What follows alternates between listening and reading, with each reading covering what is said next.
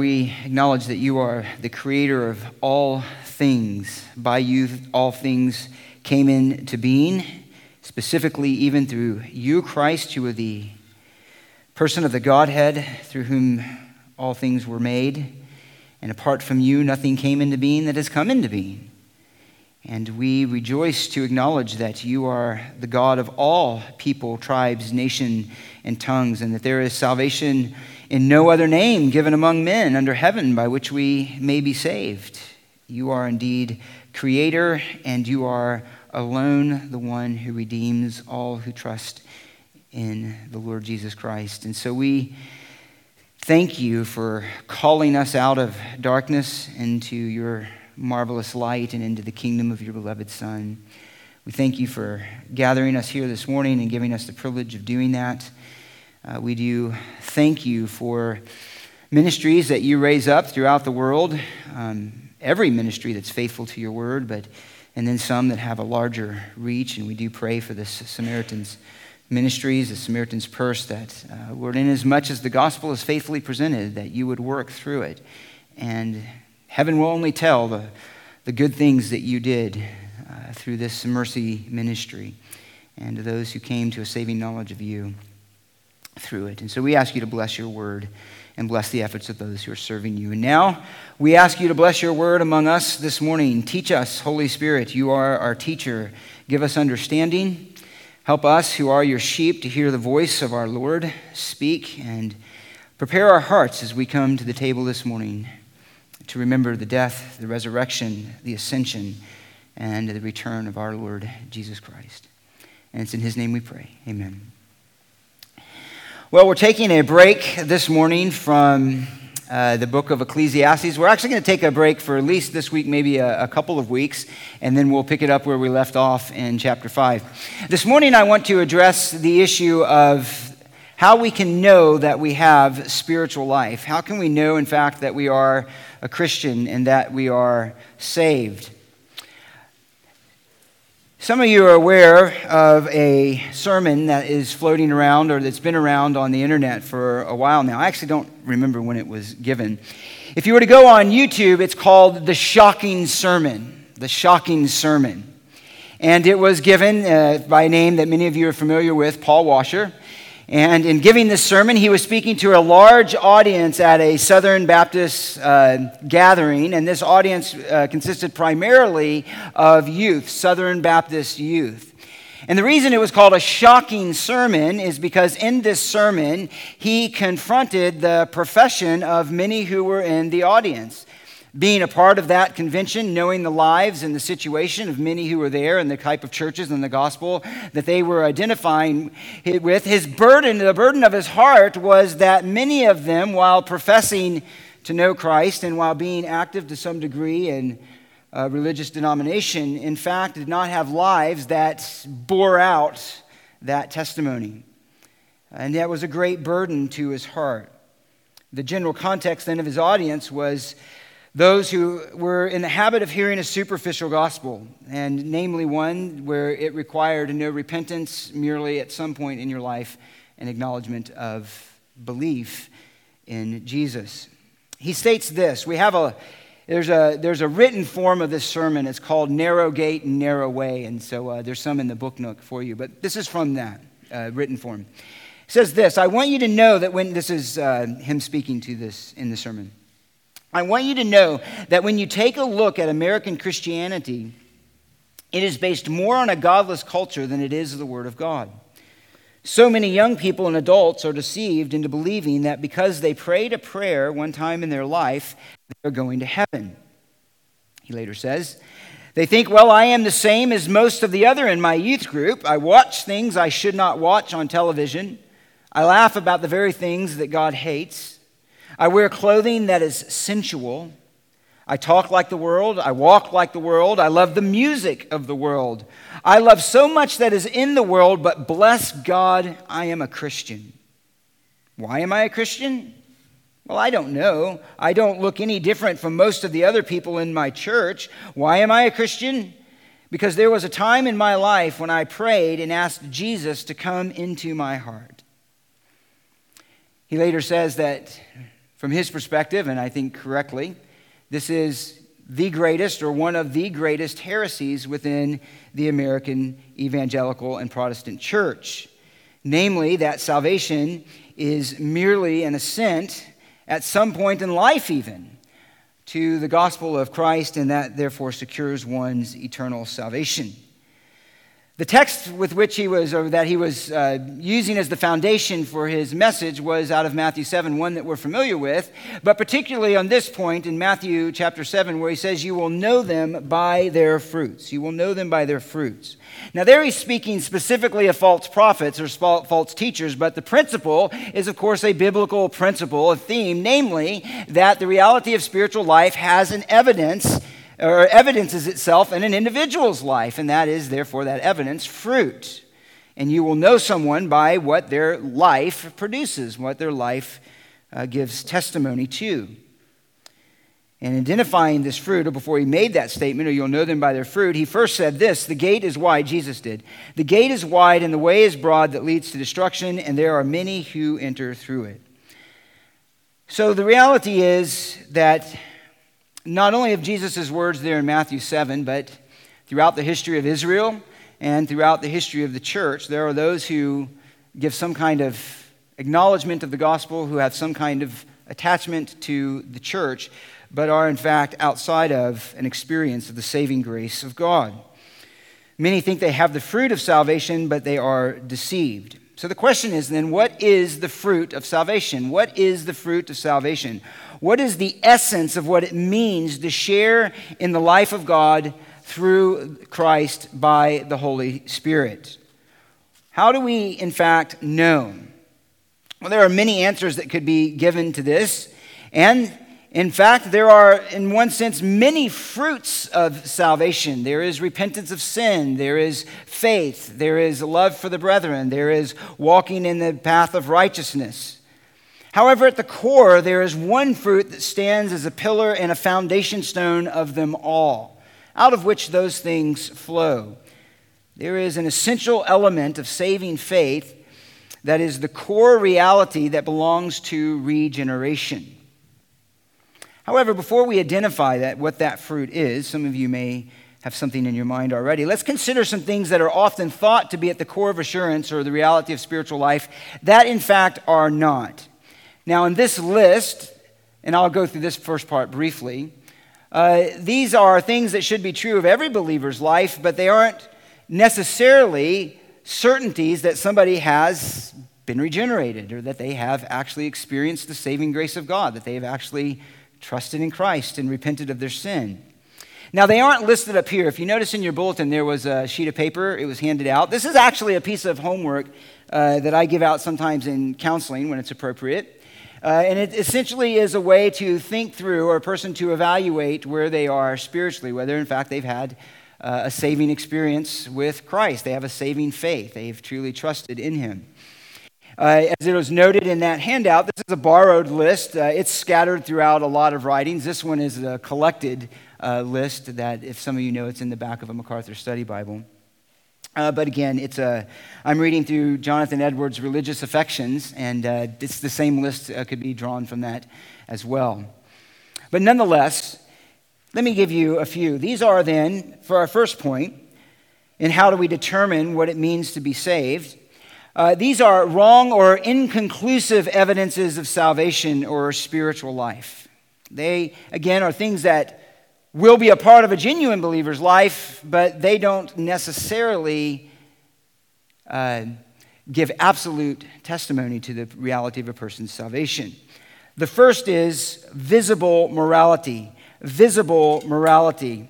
And I'm again just only going to mention some of these very briefly because I want to move on to the end. We could, for an example of that, look at Luke chapter 8, Luke chapter 18. If you'll remember, that was the testimony of the Pharisee and the publican standing in the temple. And Jesus is actually given a parable about a Pharisee and a publican in the temple. And he says the Pharisee was looking at this publican, this one who was a tax collector. off in the distance. And as the Pharisee compared where he was in his spiritual life and where this obvious sinner was, he offers a prayer to God in the temple in which he thanks God for his superior religious life, his superior spiritual life, his life of righteousness. He says, I thank you that I am not like other people, swindlers, unjust, adulterers, or even like this tax collector. In other words, I am not unrighteous. I live an upstanding and a moral life. And then he talks about his religious commitment. I fast twice a week and I pay tithes of all that I get. So you remember the parable, the tax collector, or the publican, the tax collector was standing at some distance away and was even unwilling to lift his eyes to heaven, beating his breast, saying, God, be merciful to me, the sinner. And what does Jesus say after that?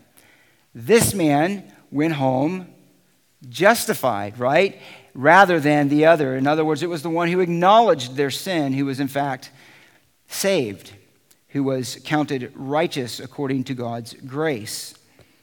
It was not the one whose life was morally outstanding. And so it is possible, the simple point is, to have a very moral life, to have a very religious life, and yet to be outside of a saving knowledge of God. So morality isn't it. Intellectual knowledge. Well, the Pharisees would stand in place there as well. But if we look at the nation itself, who was a nation, the nation of Israel, who had received the promises, who had received the covenants of God, who considered themselves to be the teachers of God's will and God's ways, and yet they were strangers to the God of the covenant that they gave an outward credence to. And he says in Romans 2:17, if you bear the name Jew and rely upon the law and boast in God and know his will and approve the things that are essential, being instructed out of the law, and are confident that you yourself are a guide to the blind, a light to those who are in darkness, a corrector of the foolish, a teacher of the immature, having in the law the embodiment of knowledge and of the truth. In other words, you are a well-informed people. You are a knowledgeable people. Your leaders are knowledgeable. You have what is, in fact, the Word of God and the teaching of God and the revelation of God. You, in fact, have that teaching and understand it to such a degree that you presume to instruct others and to teach them about the way that is right and the way that is wrong and how to know the God who is. So there is knowledge. He goes on to say, and you therefore who teach another, do you not teach yourself? You who preach that one should not steal, do you steal? He goes on and basically says your life does not conform to the things that you're teaching. And in fact, it is not merely the knowledge, it is not merely the having of the law, it is not merely the having of the promises and the having of the covenant that makes one truly a participant in the grace of God. It is not a Jew who is one outwardly, he says, but one who is one inwardly. By the Spirit, not by the letter. That is then, in fact, the warning that knowing about God, we could put that over into the Christian church, knowing about Jesus, knowing intellectually about what the gospel is and who Christ is, does not affirm that one is, in fact, a participant in all of those glorious truths and those glorious realities. What about religious involvement? Religious involvement. Somebody can be very involved in religion and religious practice and, in fact, be outside of a saving knowledge of God. Now, if someone is a Christian, they are committed to the body. They are, in fact, servants and should be serving in the body. But that, in and of itself, does not affirm that one is a believer. Now, the text there is Matthew chapter 25. That's the parable of the virgins, the 10 virgins. 5 were foolish and 5 were wise. In a nutshell, that is an illustration then that there were many who were claiming to be waiting for the Messiah and to be true participants, in that case, of the wedding party, but in fact they weren't. They had no internal change, and so when the bridegroom came, 5 of them fell up short. 5 were allowed in, 5 fell short, 5 were saved, 5 were not. We could add to that what will also take us into the next one. Matthew 7, we're familiar with those words. Many say to me, Lord, Lord, didn't we do these things in your name? And he'll say, depart from me, I never knew you. And yet they confess him as Lord. He's looking at that point, anticipating a future event where they're standing before him, who is the judge of the living and the dead. And they acknowledged at some level that they understood him as Lord in a Christian sense, even though he's saying that before the resurrection and the coming of the Spirit. But he's looking forward to that day. And he says, they had some knowledge of me as Lord. They had some involvement. And yet I'll say to them, I never knew you. I never savingly knew you. So there can be religious involvement, active ministry, even, and this one may surprise you, conviction of sin. Even conviction of sin. Being convicted of sin does not prove that someone has the right conviction of sin, for one, or that means that they have, in fact, hate that sin. The quintessential example of that is Judas. Judas and Peter in Matthew, at the end of Matthew 26 and the beginning of Matthew 27, stand as really two illustrations of what Paul would say to the church at Corinth in 2 Corinthians chapter 7, when he says there is and you're familiar with this, a godly sorrow and a worldly sorrow. A godly sorrow leads to death, a worldly sorrow leads to death, and a godly sorrow leads to life.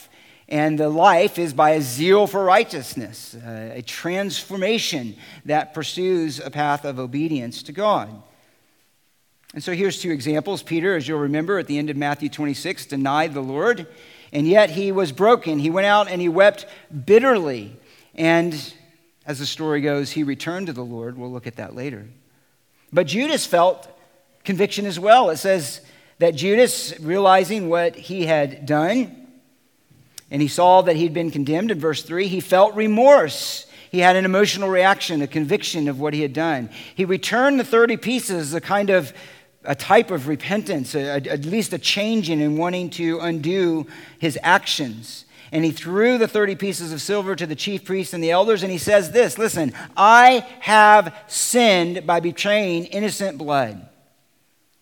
And so Judas fully owned his sin. He felt remorse for his sin. He sought to make restitution for his sin. He gave full confession to the innocence of Christ and his own guilt. And yet Judas went out and hung himself, and is defined in Scripture by the Lord himself as a son of perdition in John 17. So conviction of sin, even feeling bad about sin, and I would say that a lot of the feeling bad about sin in the church and even in the lives of us as Christians is a worldly sorrow, not a godly sorrow. We generally feel more bad or feel worse about the consequences, what it says about us, the shame, than we do about having offended the Lord. But nonetheless, the point here merely is that we can feel conviction of sin. That doesn't prove that someone is, in fact, regenerate and a believer. And finally, there is a time of decision, and that was really along the lines of what Paul Washer was mostly concerned about, at least in that sermon, and preachers throughout the ages. And that is that there is a time of decision, a time in which there is a real, sincere experience of an emotional reaction to the truth of the gospel. And this is a well-familiar theme. What's listed there is Luke chapter 8. I'll mention it out of Matthew 13. And that is the parable of the sower. Listen to this. One on whom the seed was sown in rocky places. This is the man who hears the word and immediately receives it with joy. Receives the word with joy. That is to say, he understood the message, that message and his supposed participation in it produced an emotional reaction that's here described as joy. Joy.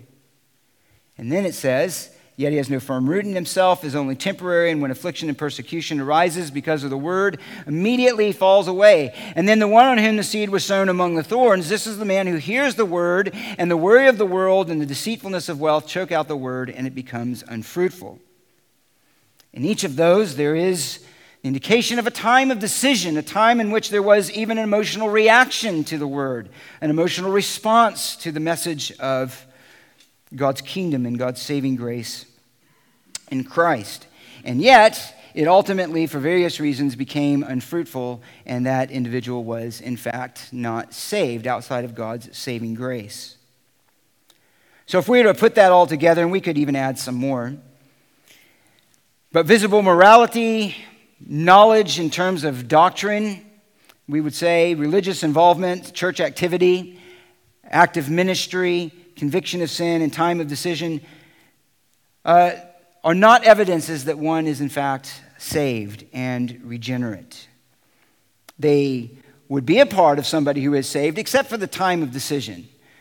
Salvation is assured to an individual by the ongoing fruit in their life, not because of a moment. That may or may not have been the time of salvation, but some worry about that, I say. I can't remember the great moment. I don't have this thing I can mark on the calendar, and I'm doubtful of my salvation. And the encouragement would be, don't be. The reality is do you see trust in Christ today? Do you see a desire to follow him today? There is no need to have a moment on the calendar. Interestingly, as you know, some who grew up in certain environments have a Bible, and they're given it at the time that they profess faith, sometimes usually as a very young child, and they write their name in the Bible, and they're even told that if you doubt your salvation, then you are actually sinning against God, because you are questioning his grace and his promises. You might be in danger of calling God a liar or unfaithful if you question your salvation.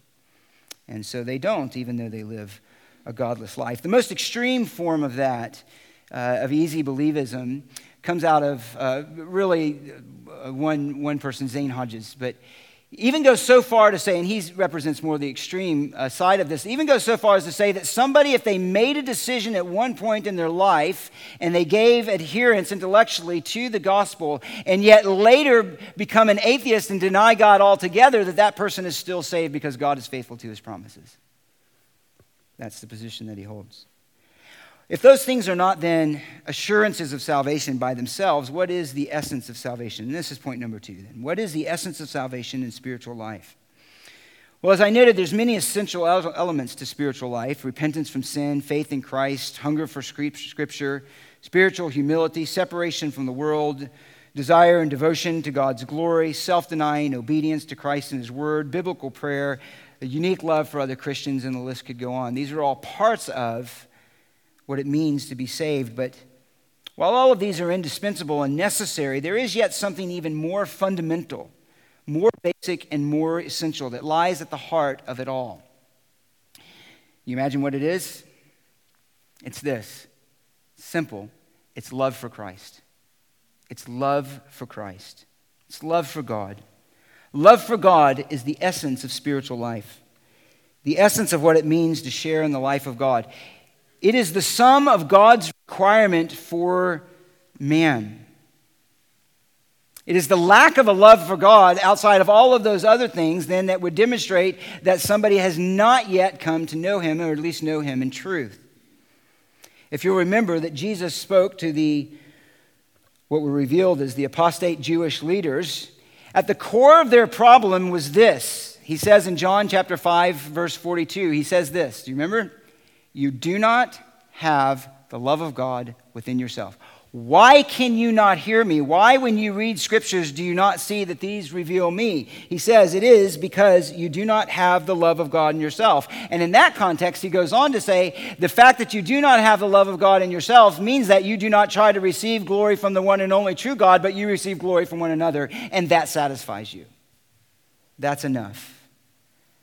But he identifies the core of the problem, that you do not have the love of God in yourself. He later says in John 8:42, he says, if God were your father, can you finish? You would love me. If God were your father, you would love me. So love for me would be the evidence that you, in fact, know God's covenant, that you, in fact, are a participant in God's grace. Jesus goes even further, and he says this in Matthew chapter 10. If anyone loves father or mother or son or daughter more than me, then he is not worthy of me. That he's not worthy of me. In other words, the love for Christ then, and the reality of knowing him, must be in a love for him that surpasses every other human relationship by far. So much by far that he could compare it with the word hate. Obviously, we are to love our children and we are to honor our parents. That's not his point. He is to say that if it comes down to a contest between the two, there is no contest for the true believer. The true believer loves Christ supremely. Paul told the church at Corinth this: if anyone does not love the Lord Jesus Christ, let him be anathema. More positively, he ends his letter to the church at Ephesus with this description of true believers in Ephesians 6:24. Grace be with all of them, and listen to how he describes them, that love the Lord Jesus Christ with incorruptible love. If you have a King James Version, it says, in sincerity, who have a sincere love for Christ. That's how he identifies them. And this has always been the essence of true religion and the knowledge of God, is that there is a love for him. If you we well remember the way that Jesus summed up the entirety of the Old Testament. Right? What is the greatest commandment? The greatest commandment is to love the Lord your God with all of your heart, soul, mind, and strength. That is the greatest commandment. If we had that, guess what? We wouldn't need the Mosaic law and all of the stipulations. We wouldn't need any of it. As a matter of fact, after adding that the second is like it, that you shall love your neighbor as yourself, he says, on these two commandments depend the whole law and the prophets. Everything depends. Everything in the Old Testament, everything about the covenant depends, or it can be boiled down at its core, at its essence, to this: to love God and to love those who bear his image, essentially. So this has always been the essence of true religion. And the amazing shift in the new covenant, however, is this: that the revelation of Christ, that command to love God, is transferred to be love Christ, love me. As a matter of fact, in John chapter 14, when Jesus says, if you love me, you will keep my commandments, he is directly assuming that same religious devotion that God called the people of Israel to show, love me and keep my commandments, teach your children along the way, and so on and so forth. That is now taken on to Christ, where he himself could stand in that place with the confidence of his divine nature, and to say, if you love me, you will keep my commandments. If you love me, you will keep my commandments. So the command of Deuteronomy 6:5 is essentially transferred to Jesus. And the command to love God and obey his commandments is now to love Jesus and obey his commandments, which are from the Father. There's Trinitarian glory there. But the central foundation of this love, however, is not something that wells up within us. It is, in fact, from God. And so we don't separate this from, the testimony of all of Scripture, but 1 John 4:10, and this is love, not that we loved God, but that he loved us and sent his Son to be the propitiation for our sins. In other words, there is a divine love that's prior to our love. Our love is subsequent to the love that God has set on us in Christ from all eternity, which Paul said in 2 Timothy 1. And we read this, I think somewhere John did, in Ephesians 1. So the love of God, then, we want to make clear as we go here, is not some kind of personal virtue. It is, in fact, a spiritual fruit that is the product of God's prior work. It's not a personal virtue.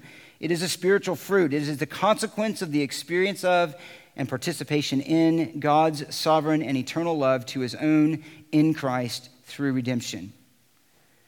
So while John's words there in 1 John 4:10 refer first to the Father, every work of God does as a Trinity in his triunity.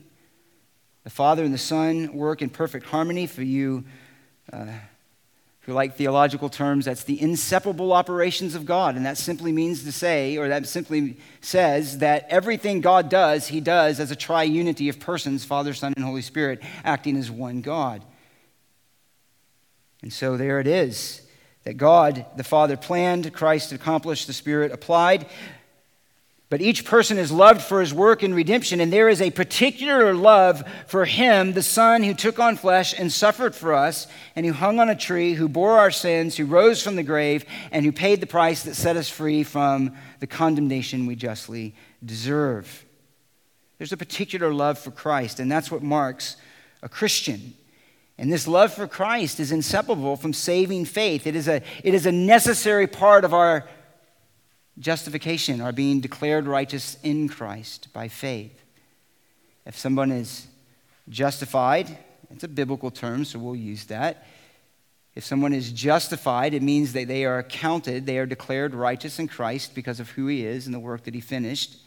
And if somebody is justified, then they are being sanctified, presently. They are sanctified, set apart, but then they're in the process of becoming more like Christ. And at the essence of that sanctification is this reality of spiritual life, namely love for the Lord Jesus Christ. So if one is justified by faith, that justifying faith necessarily shows forth in love for Jesus. Listen to this quote. This is from an old author some of you may be familiar with, J.C. Ryle.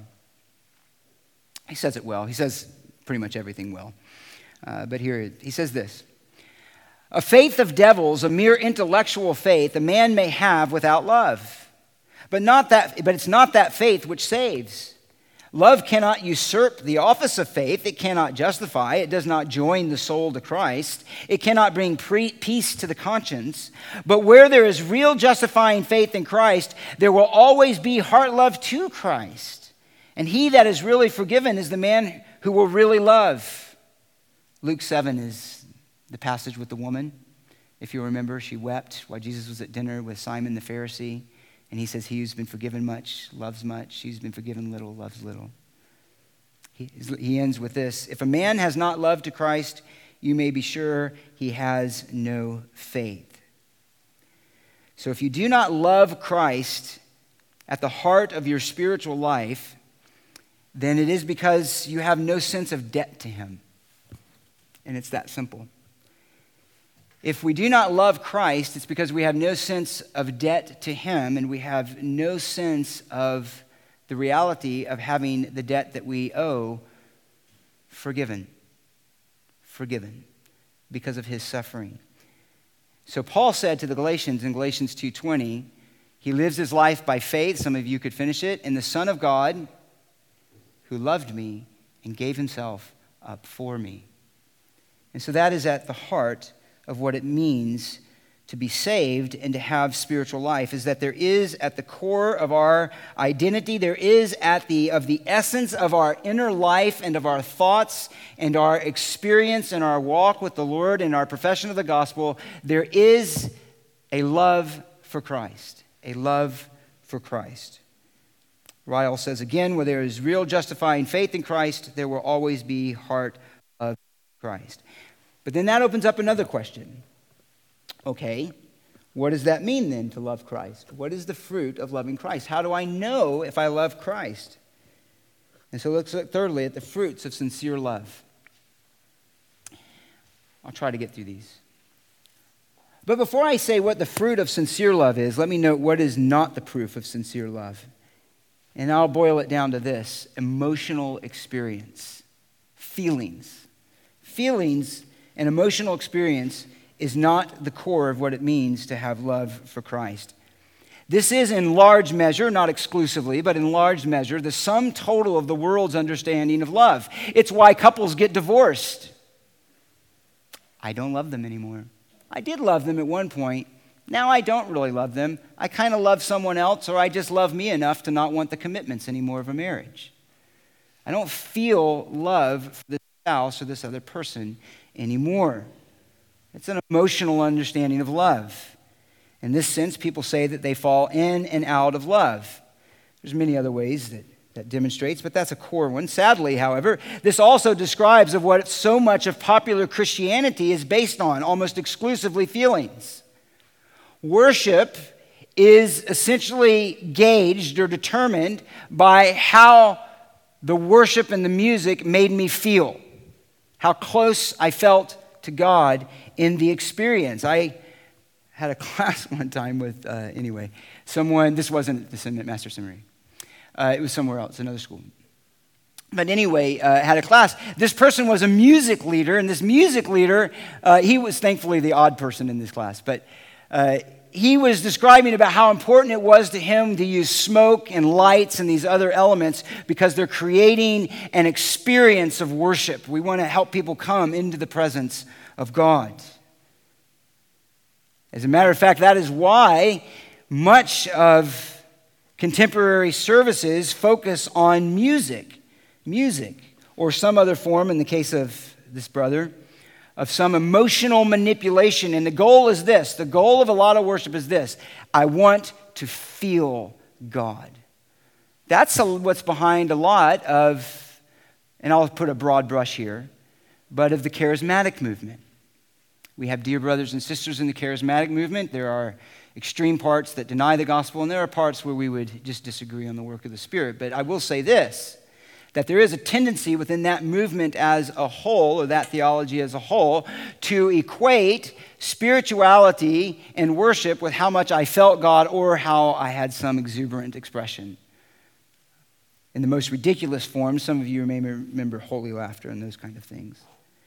But the idea is this, even within the professing church sometimes, this idea of love and love for God and the experience can really be boiled down to some kind of emotional experience that's manipulated through multimedia, music, or just creative storytelling.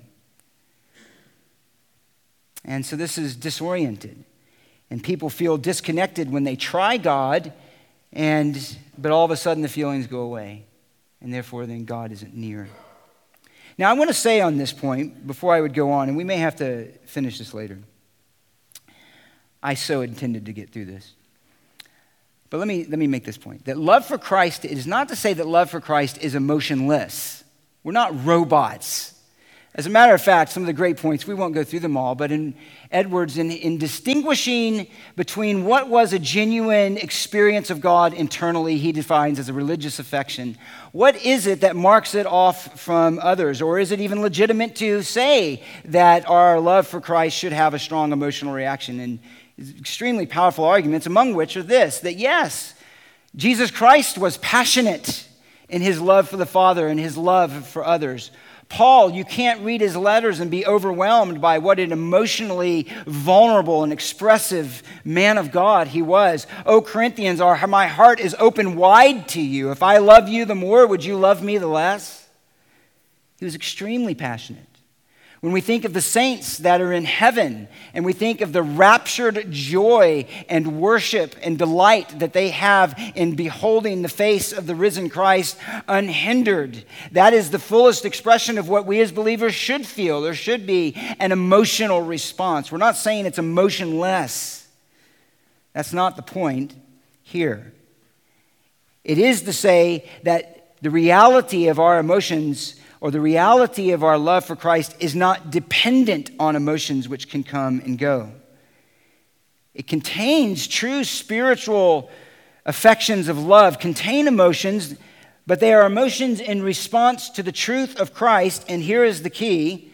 They are an emotional experience, an internal reaction in response to the truth of Christ, and here's the key, that moves the will to worship and obedience, to conformity to Christ, and that's the key. They're not an end within themselves. And that is the point. That when there is a true response internally in reaction to Christ, it moves upon the will to compel the individual to faith and to holiness that transforms the believer into the likeness of Christ's character and drives the believer to be faithful to him. When we relegate love to the vague emotion of love, no matter how strong, and we make that emotion the end in itself, it actually simply becomes something self-serving. Christ and the gospel becomes a means to me feeling an emotional experience. Rather than me responding to the truth of Christ and having any kind of emotional reaction that drives me to bring glory to him in my life, to be conformed to his holiness and so forth. So the vague emotion of love, no matter how strong, is self-serving if the experience is an end in itself. By contrast, true spiritual affections desire more and more of the knowledge of Christ. And here I will quote from Edwards. He says this, captures this well. Gracious affections, the higher they are raised, and the more is a spiritual appetite and longing of soul after spiritual attainments increased. On the contrary, false affections rest satisfied in themselves. Rest satisfied in themselves. So then what is the evidence of true and sincere love? Well, let me give just a few. How do we know then if our love is legitimate? It's not merely an experience of feeling. It's not merely a love of doctrine. It's not merely a love of Christian things. It is, in fact, a love of Christ that is produced by the Holy Spirit in the heart of a believer. Well, first is this. These are in no particular order.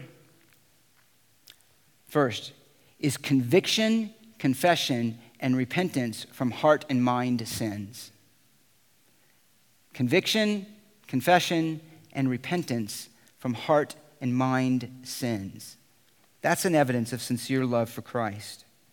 We are to love God, again, as you remember, with all of our, and this then we could say love Christ, with all of our heart, mind, soul, and strength. And this is where the battle for love for Christ takes place for the Christian, internally. It takes place internally within the believer. In 1 Peter chapter 2, verse 11, we covered that a while back. Beloved, I urge you as aliens and strangers to abstain from fleshly lust which wage war against the soul. Which wage war against the soul. That is where the battle takes place. That's where the battle takes place for a believer. 2 Corinthians, we perfect holiness because of the promises of God, cleansing ourselves in spirit and flesh of all sin so that we could pursue holiness. Galatians 5:17, just to give you some examples. We walk by the Spirit. The Spirit sets its desire against the flesh and the flesh against the Spirit so that we cannot do the things that we please. There is an internal battle within the believer to yield out of love for Christ to the way of righteousness. And so we feel sin there. We feel sin when we love Christ. We feel sin internally before we even do anything, or even if it never gets to an external action, by merely having the wrong attitude, by merely having a wrong motive in the things that we do. So when there is a true love of Christ, there is a sensitivity to give our whole self to Him, and when we fail to do that, there is the conviction and the confession of sin. One goes on to say, this is borrowing from Edwards again, the more a true saint loves God with a gracious love, the more he desires to love Him, and the more uneasy he is at his want of love for Him. Have you ever felt conviction simply because you don't love Christ enough? That you wish you loved Him more, or that you see what you offer to Him as unworthy of Him, sincere though it may be? Hopefully, if you're a believer, you've had that experience at some point. And the more he hates sin, this is the one who loves Him. The more he hates sin and the more he wants to hate it and lament that he has so much remaining love to it. And the more he mourns for sin and the more he longs to mourn for sin and the more his heart is broke and the more he desires that it should be broke. And the more he thirsts and longs after God and holiness and the more he longs to long and breathe out his very soul in longings after God. So when there is a love for God that is sincere, it so captures and ravishes the soul and is so much a part of the essence of our spiritual life and identity in Christ that there is a humbling that comes merely by the fact that we don't offer to Him everything that He deserves, or that we don't hate sin as we ought to hate sin, and we don't mourn as we ought to mourn, and we don't obey as we ought to obey. So true love for God is not content with mere external obedience, is the idea. Mere external obedience, but longs to bring every thought, every motive, and every desire into obedience to Christ, and laments that this is not so. And let me add one more point on this. The heart that longs to know the love of Christ and to love Him more knows that this requires that we deal with sin at its root. That we deal with sin at its root. And in fact, one of the great burdens of the heart of a believer is when we don't have fellowship with God, or there's sin in our life that we're battling with sometimes that gives us a sense of a break in that fellowship with God.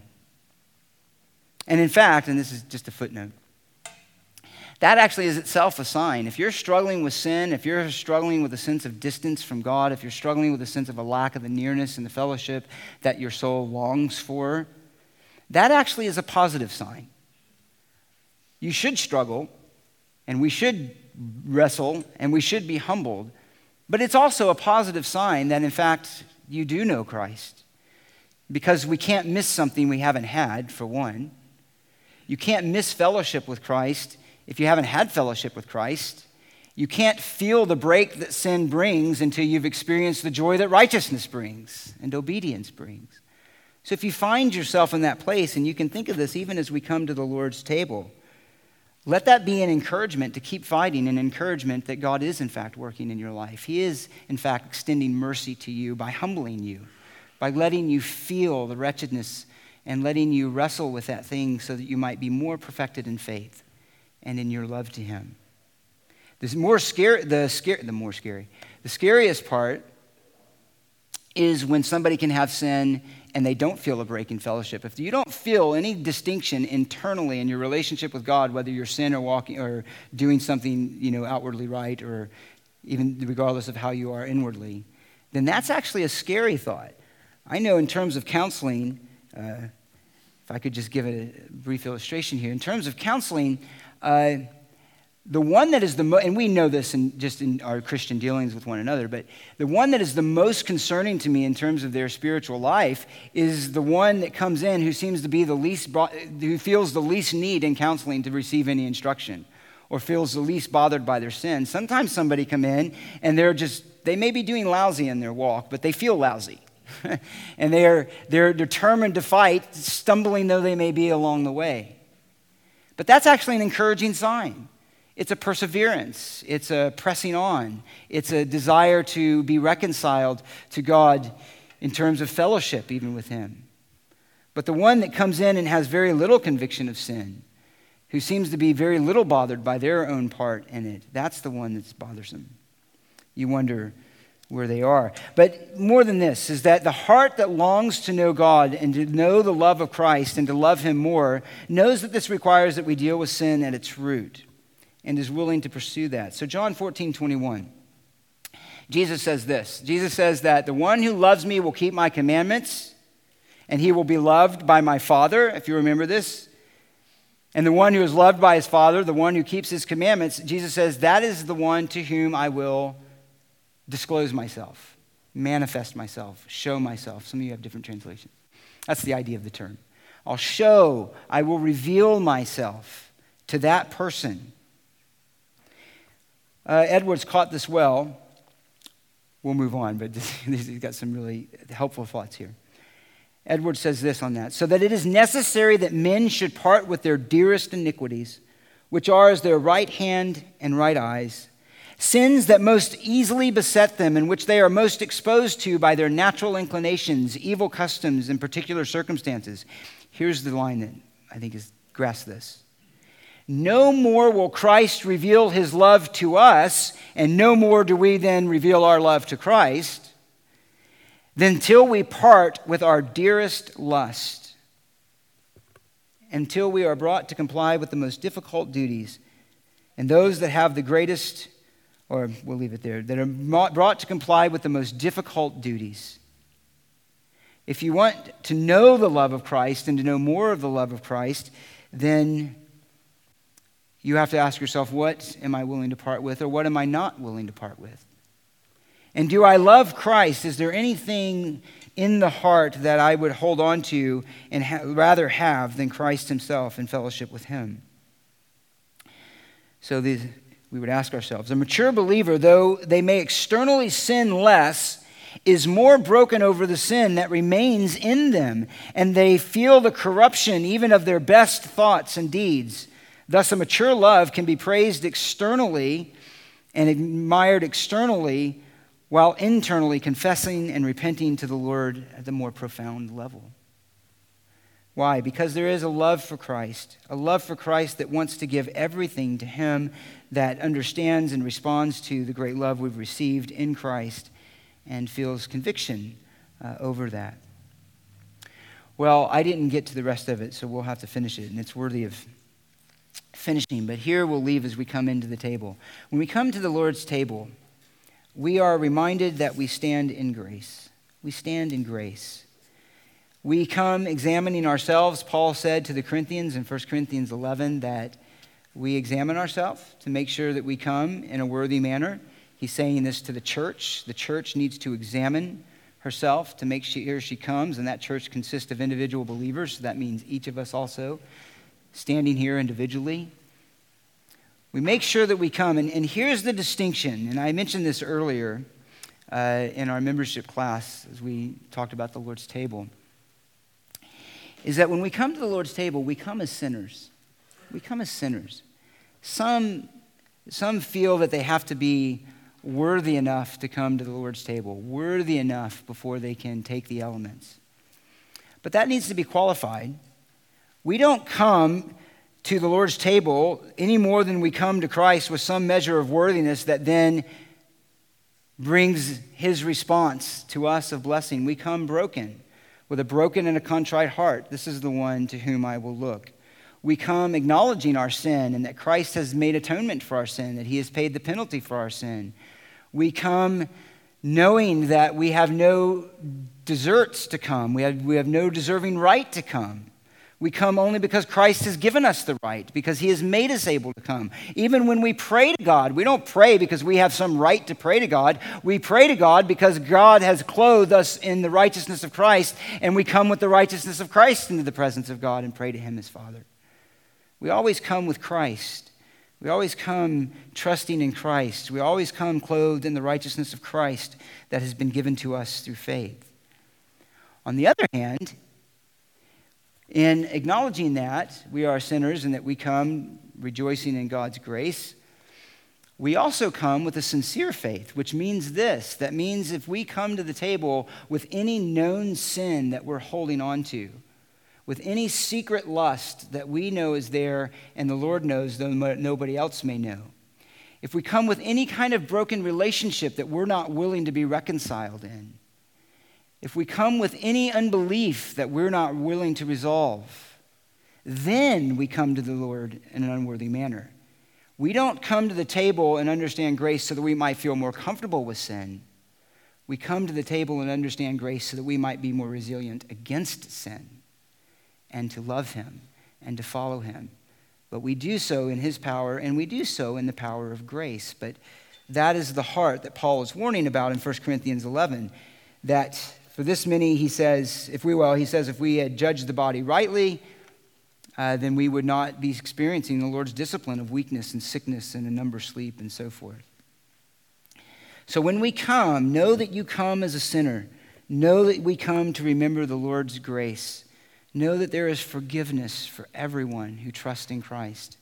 Know that as a believer, the Lord is always ready to restore us to fellowship with repentance and faith, but not if we're holding on to sin. So let's come with a heart that is ready to recommit ourselves as well to him who died and rose again and is returning. So before we do that, does anybody need, we're still doing the packaged elements, prepackaged. Does anybody need them? If you do, just raise your hand and George will hand them out. Anybody? Everybody got one?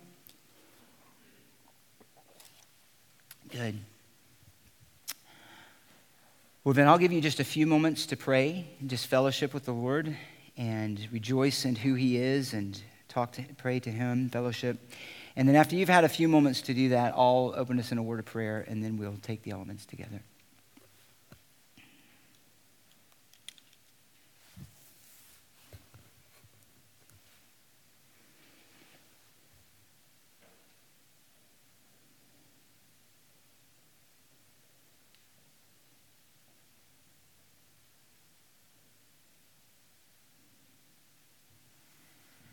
Our Father, we thank you for grace.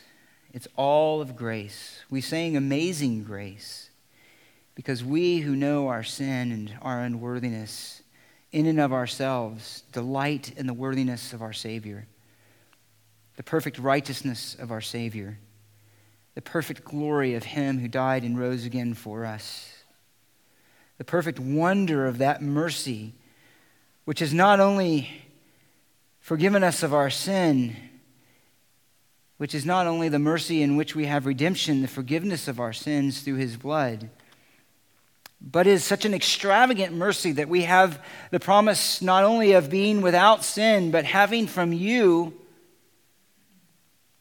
that marvelous, eternal, infinite love that says you will delight in showing us mercy and kindness for all eternity in Christ. To know that those who are in the Son, you love as you love the Son. Lord, help us to understand these truths even as we come here. And in understanding them and in understanding the marvel and the wonder of grace, that we would be committed to walk with you. That we would be committed to battle sin. And oh, Lord, how deceiving sin can be.